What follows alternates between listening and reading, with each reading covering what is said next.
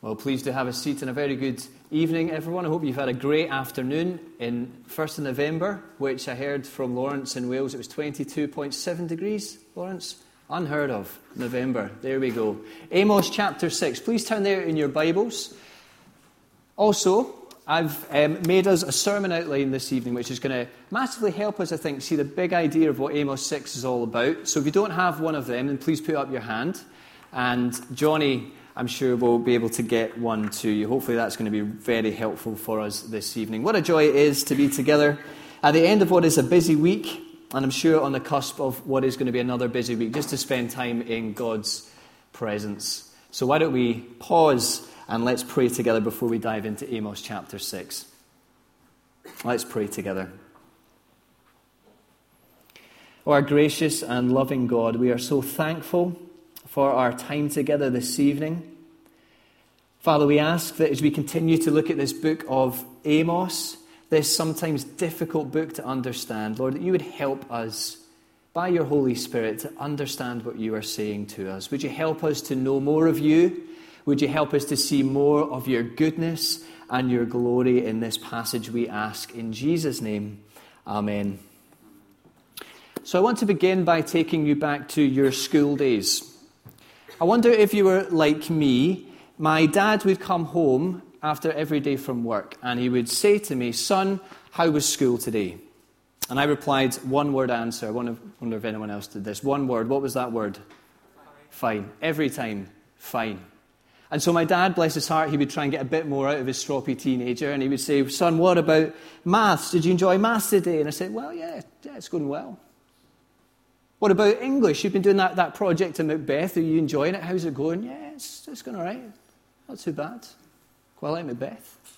I said, "Well, what about history? You love history. Tell us about World War II. Tell us what you're learning about German history and the Weimar Republic." "Yeah, it's all right. Teacher's a good guy." Everything was always fine. But I wonder if you were like me. There was one day in the school calendar that I dreaded above all others. And it was the day when I came home with my school report cards. Because that was the day that revealed that all things weren't in actual fact fine. And I remember those days well, with trembling hands and with knobbly knees. I would hand this report card to my dad, and out the door I sprinted to play football with my friends because I was bracing myself for the worst. We all know that experience, don't we? What our mouths kept hidden, the report card so massively exposed. And I think that is a good way to understand what is going on in Amos chapter 6 this evening. I found this a really helpful way for understanding what's going on here. This is the last part of the first section of this book, and it's the second of these warning or woe oracles that Amos has been bringing to God's people, the first one of which we saw last week. And I think what we need to understand is that if you had asked God's people at the time how things were going, they would probably tell you they were going fine. In fact, they were going better than fine. They are flying right now as a people. We are experiencing the favor and the blessing of the Lord, is no doubt what they would have piously and presumptuously told you. Things are going good in the land. Remember, John introduced this letter a few weeks back. Things are going very well for Israel at this point. They are prosperous and they are victorious. These are good times on the surface for God's people. Things are going fine. Amos chapter 6. He's about to deliver to them God's report card on how he thinks things are really going. And let me tell you, it is stinging. Right at the heart of this stinging take on things, the divine looking at things, the biggest displeasure that God has with his people, the precise details that we'll look at in a minute, the very heart of this is their pride. God is disgusted with the pride of his people. Open report card, page 1, it says that I detest, I abhor your pride. I abhor it. I hate it. Now notice who Amos is addressing here. Firstly, he's addressing the people of God, right? The people who are supposed to be God's people, representing him, as we heard this morning, shining for him and displaying God's glory to the watching world, that people, God's anger is against them. It's not just against any old nation, it's against God's people, which incidentally is why the lessons from this are so applicable to us this evening. This is God's people. Secondly, within that people, look halfway through verse 1. We saw Amos last week or 2 weeks ago, addressing the females in Israel. So the cows of Bashan, which I thought Ian so helpfully and delicately took us through. We're looking this week at the male of the species. Amos is speaking directly, did you notice it, to the notable men. So he's speaking to the men in the corridors of power, both in the north and in the south. The men at the top of society, the movers and shakers, the men of influence, the decision makers, the leaders of God's people. These are the people that Amos is speaking to. And these are the people in his sights as he delivers this stinging report card. God detests their pride. He hates it. And for that pride, says God, you are heading for destruction and exile. I think we see that emphasis come out so strongly in the way that Amos has shaped and structured this message in this chapter. Now, here's a question for you this evening. Put your hand up if you like a sandwich. Excellent. Peter, favourite sandwich? Take your time. Probably something involving stuffing. Stuffing. Excellent. Cool. Anyone else? Favourite sandwich? Lawrence? Cheese and ham. Cheese and ham. Okay. Anyone else? One more.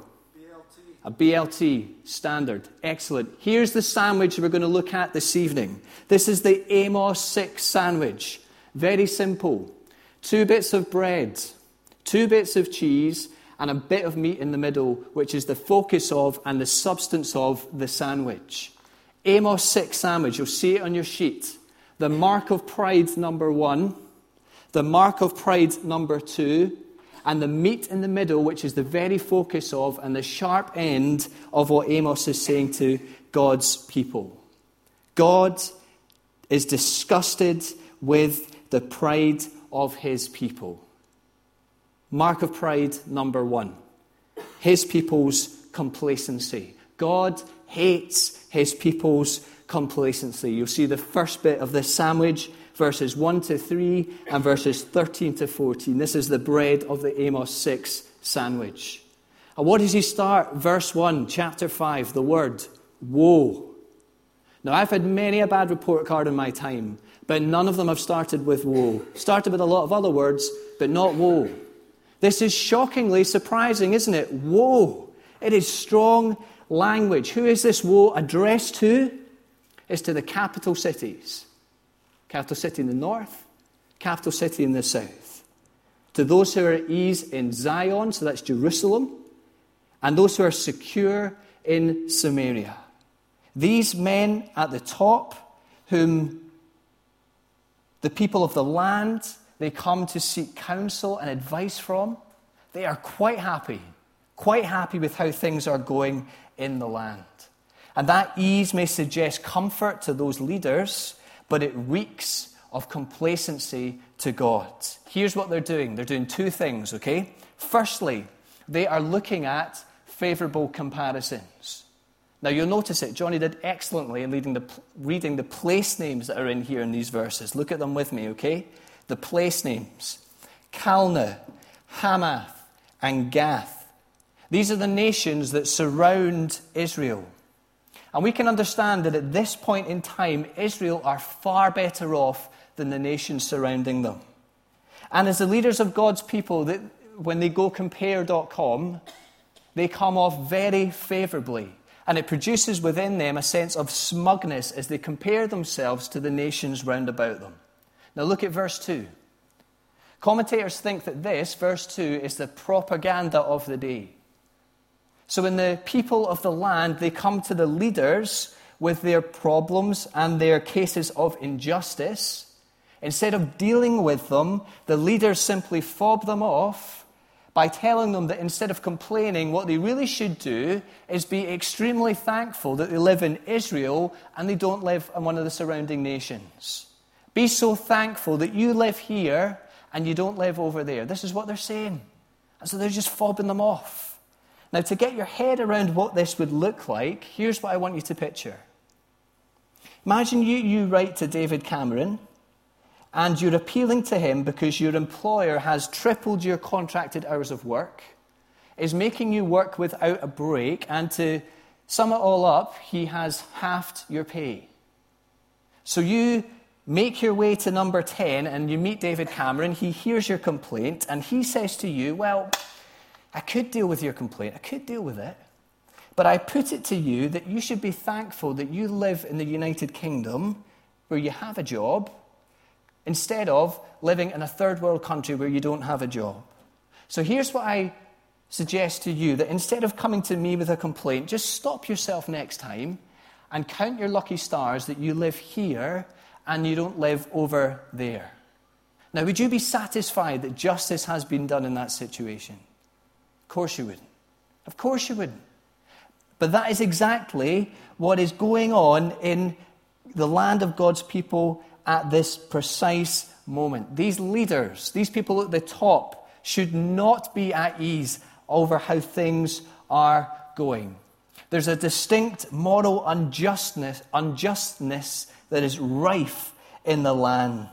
And they are being complacent in the way that they are leading this nation. And adding to that sense of complacency, secondly, they are exaggerating their achievements. Look at the bottom of the sandwich here. So this is verses 13 and 14, the bottom bit of bread.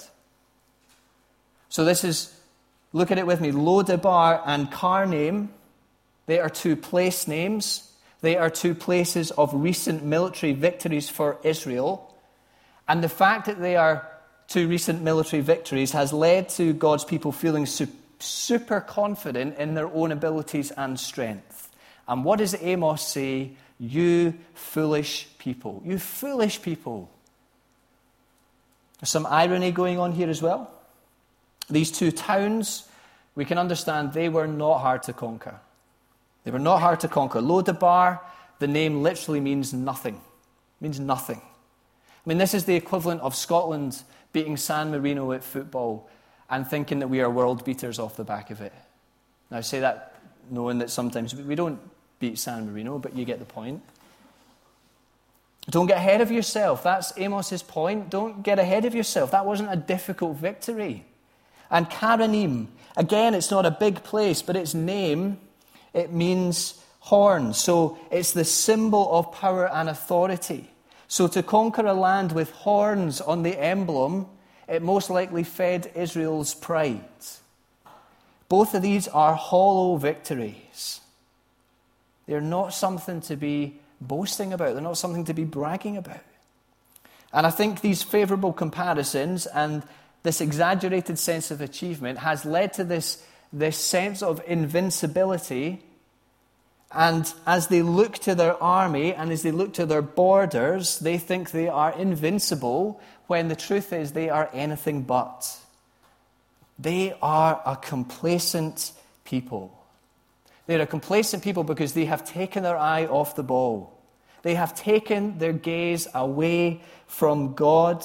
They have fallen out of a right relationship with Him, and they have stopped judging things by how He views things, and they have started judging things by their own standards and their own interpretation. They say things are fine, they are not. You are a complacent people, says God. And I guess we've got to ask ourselves, haven't we, as God's people, are we complacent? Would that be, as we open our report card, would it say complacent? Are we settling for hearts that are at ease? Are we settling for a haphazard prayer life? Are we becoming casual in our treatment of God's word? Both indications, I think, that we are doing things in our own strength. Friends, have we become numb because of our comfortable lifestyles to the broken world in which we live? Are we being lulled into thinking that we are doing well at shining for Jesus because we are comparing ourselves to the world in which we live and we think we're just that little bit more moral than everyone else?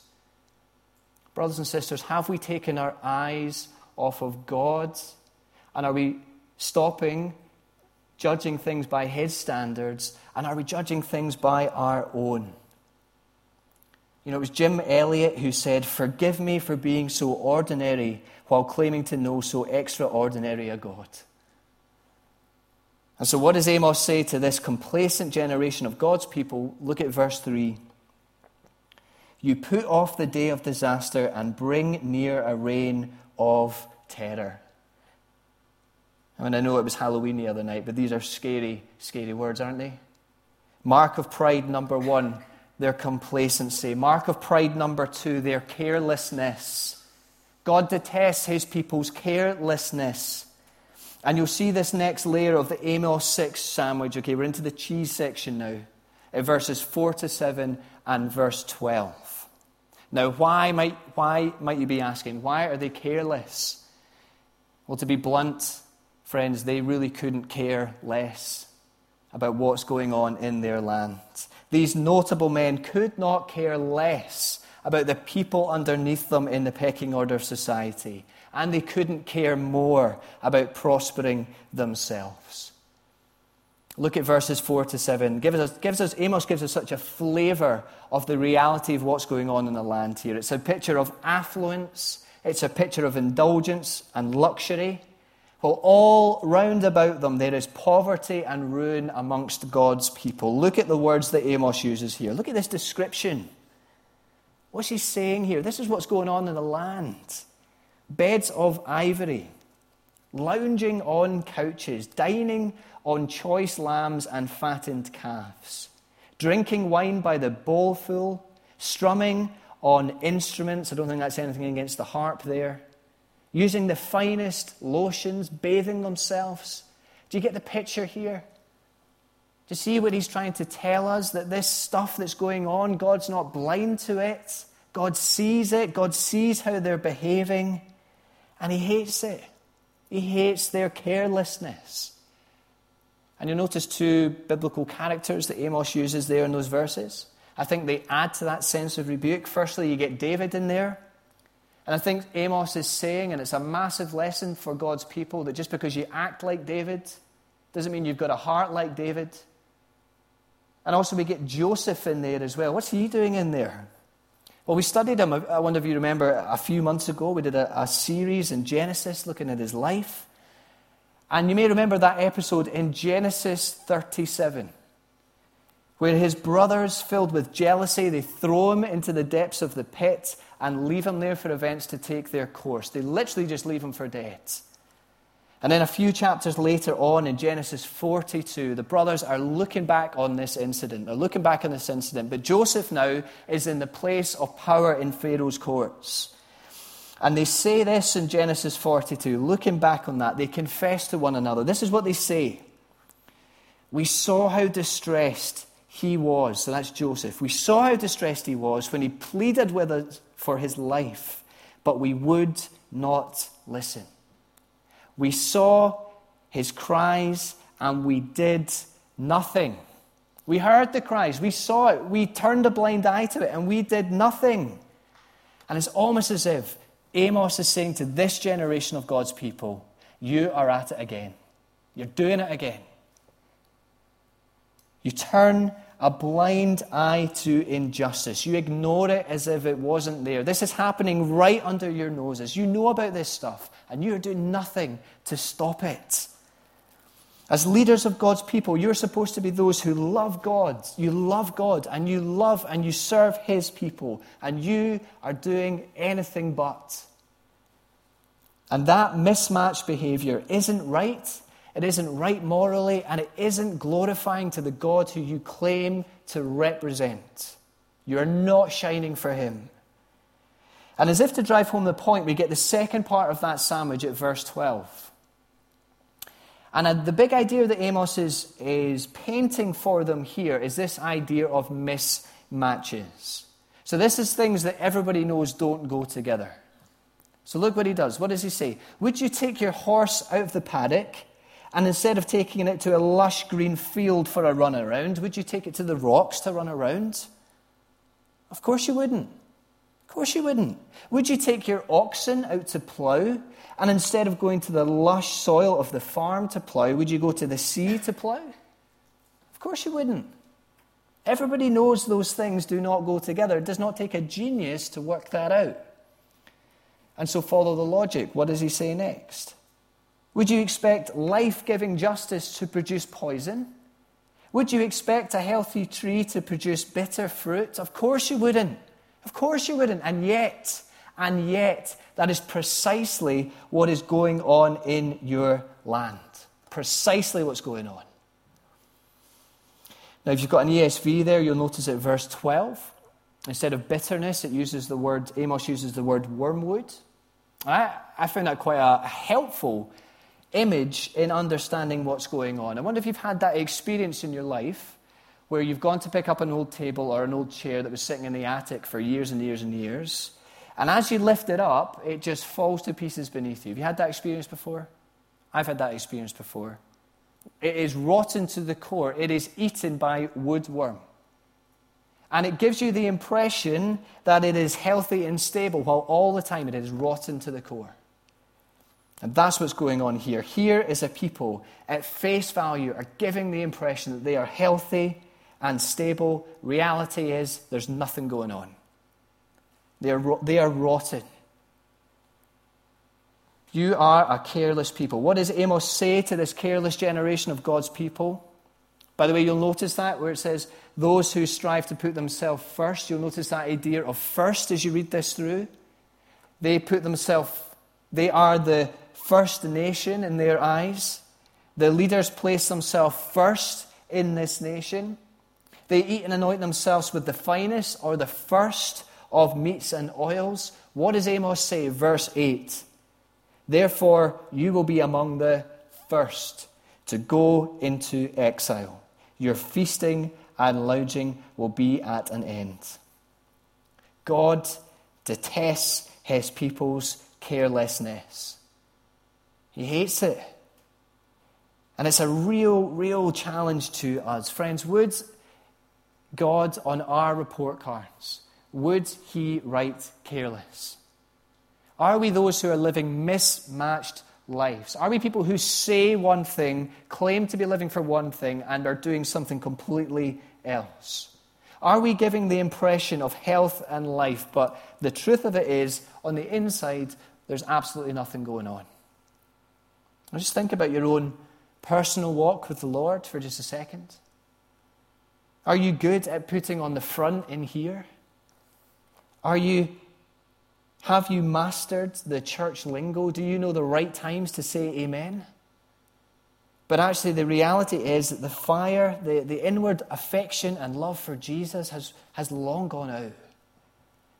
Friends, do we care about justice? Do we care about injustice? Or have we got so good? Have we mastered the art of turning a blind eye to it and are simply fattening ourselves and growing callous? You know, Neil mentioned it earlier. Are we unconcerned? Are we concerned about the plight of our brothers and sisters around the world who are facing persecution for standing for Jesus Christ? Does that even concern us?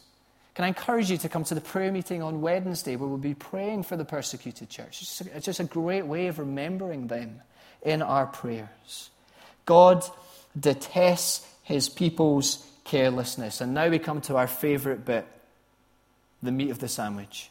This is the meat of the sandwich here. This is the sharp end of what God is saying to his people through Amos. You'll see it verses 8 to 11. And the big idea here is that God detests his people's pride. He hates his people's pride. What's going to happen to this people? That's the question. What's going to happen to them? Well, says Amos, you are headed for exile and destruction. And he describes for them what that destruction is going to look like as we get this quite shocking picture at verse 9. Look at it there. Verse 9, it is a shocking picture. And I think it's a picture of the aftermath of a slaughtering battle and there's a relative hunting for survivors amongst the rubble, looking for bodies to take away and burn. And what he does, he calls into the rubble. He calls, is anyone there? Is anyone there? And a voice shouts back, I am here. I'm here. But whatever you do, just don't mention God's name. Just don't mention God's name. Now, why is he saying that? Well, I think the idea is that this people have experienced God's judgment. And this is the confession of a people who have taken God lightly. They have not listened to his words, and they've experienced the consequences of that. Now, why? What does God have against his people? Well, God is disgusted with the pride of his people, their self-sufficiency. They don't think they need him. Their self-assurance that they can go it alone, that they think they have all the resources at their disposal, their self-enhancement, their false sense of security, the fact that they only care about themselves. That's what's going on here on the surface. But I think we need to work a little bit harder than that. Because lying behind this pride, pride is just a manifestation of it, right? Lying behind this pride is a people who have lost sight of who God really is. Because right at the root of this pride, standing right behind it, this is a worship problem. This is a worship problem. They've ceased to worship God as he truly is, how God has revealed himself to be, and instead they are bowing at the altars of the God of their own imagination and preferences.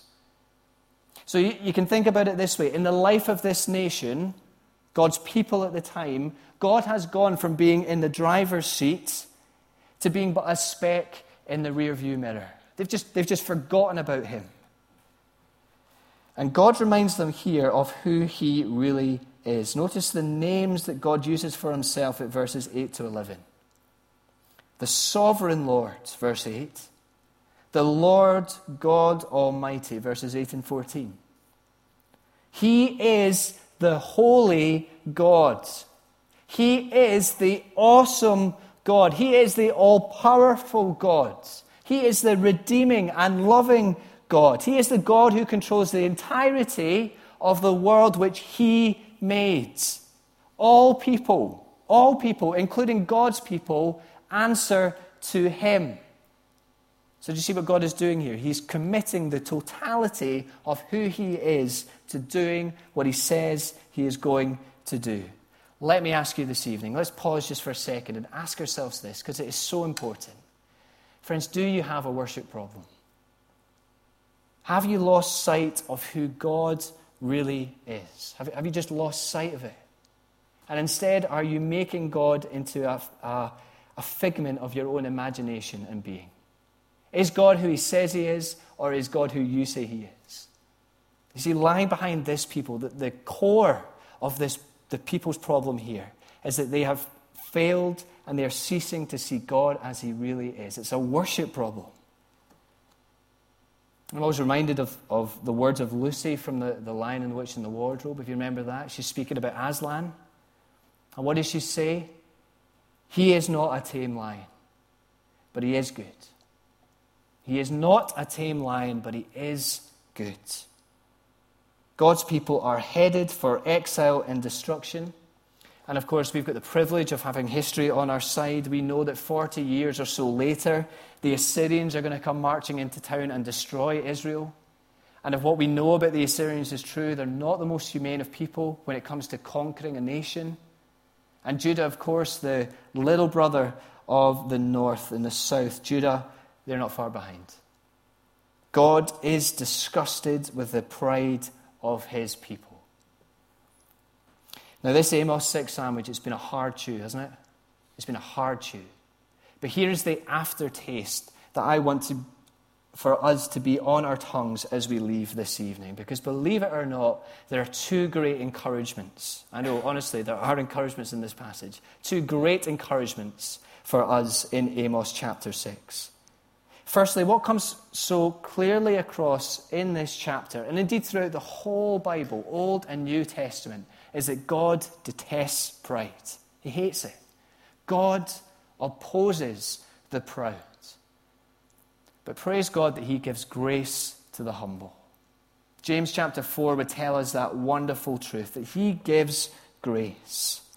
We need to see that God warning his people of their pride, him pointing it out, is a mark of his loving and great grace. It's grace. And that gracious hand of God is still outstretched today through his Son, Jesus Christ, the man who John describes in his prologue, John chapter 1, as being full of grace and truth. Encouragement number one, friends, that God gives grace to the humble. And the second great encouragement that I think we can take from this, Amos here is addressing a generation of God's people, and specifically addressing a generation of corrupt leaders of God's people. Complacent leaders, careless leaders, leaders who couldn't care less about the affairs of their people, leaders who are self-serving, who are quite literally leading their people into death and destruction. And I think most importantly, they are leading this people, their people, away from the presence of God. Well, praise God, friends, that the true and perfect leader of God's people, Jesus Christ, came as one who was fully obedient to God, who was fully dedicated to his people, and who fully gave it all to save them. For Jesus came not into riches and palaces, but into poverty, with nowhere to lay his head. He left his throne room. He humbled himself. And he took our poverty. He took it so that we, through him, might become rich. Jesus came not eating and dining with the high and mighty, but associating himself with the meek and lowly. He came not wearing the sweetest smelling aromas of finest perfumes, but he was born into the stench of a stable. And Jesus is the true leader of God's people, through whose costly sacrifice on the cross took God's disgust and judgment that we deserved. He took it on himself. And his self-giving for his people has opened the way back up for us to come to the Father. Do you see what's going on here? This is beautiful stuff. These leaders of God's people are leading their people away from the presence of God. Jesus leads his people straight into the very presence of God. The contrast couldn't be any greater between these two leaders of God's people. Friends, let me ask you this evening, what leader are you trusting in this evening? Are you like Israel in Amos 6? Are you trusting in yourself? Do you rate your own achievements and capabilities? Or are you trusting in Jesus, the true and perfect leader of God's people? If that's you this evening, if that's where you are, then this is a great cause for rejoicing. That we have been saved from death and destruction, and we are now found in the true and perfect leader of God's people. And what does he tell us to do as his followers? To live now for his kingdom. The kingdom that he will bring when he returns in glory, where all social injustice will be abolished, all oppression ceased, and where he will rule his people in grace and truth in the very presence of God. And what does he tell us to pray and to do? That it would be done on earth as it is in heaven. You see that wonderful cause for rejoicing this evening, that we are found in the perfect leader of God's people, Jesus. What a great thing. But as we close, let me just take you back to school for a minute. When it comes to the report card of our lives, friends, let's be honest with one another. None of us are getting straight A's, are we? I mean, not even close to that. None of us are perfect. But the gospel tells us that Jesus has taken our blotted report card, the report card of our lives that justifiably read guilty and excluded and dead, and he's given us his unblemished perfect one. And so we don't come in fear and unbelief before God. We come before him with confidence and assurance in Jesus Christ that we are acceptable to him, and praise God that we can call him Father. That is what God has done for us in the gospel. He's taken spiritually dead people and he's made them alive. He has turned enemies, his enemies, into his friends. and he's turned orphans into sons and daughters of the living God. What a great and wonderful God that we serve. Why don't we pray? And I'm just going to allow just a few minutes, maybe just 30 seconds actually. Let's just respond to what God has been saying to us through his word this evening.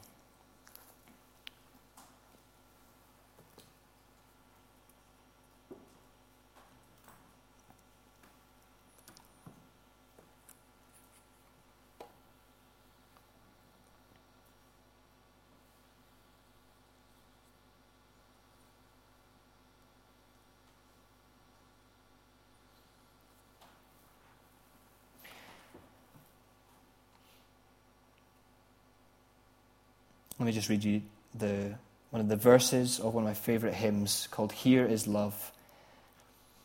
Let me, all thy love accepting, love thee ever all my days. Let me seek thy kingdom only, and my life be to thy praise. Thou alone shalt be my glory, nothing in the world I see. Thou hast cleansed and sanctified me. Thou thyself hast set me free. So, Father God, we thank you so much for Jesus. We praise you, Lord, for the gospel. We praise you for our great leader, captain, king, and savior who has saved us, rescued us from death, and transported us into your wonderful family. Help us, Lord, this week as we live our lives in this world to seek your kingdom above all. Lord, help us to be people who don't live for ourselves, but live for your glory. And this is our prayer in and through Jesus' wonderful name. Amen.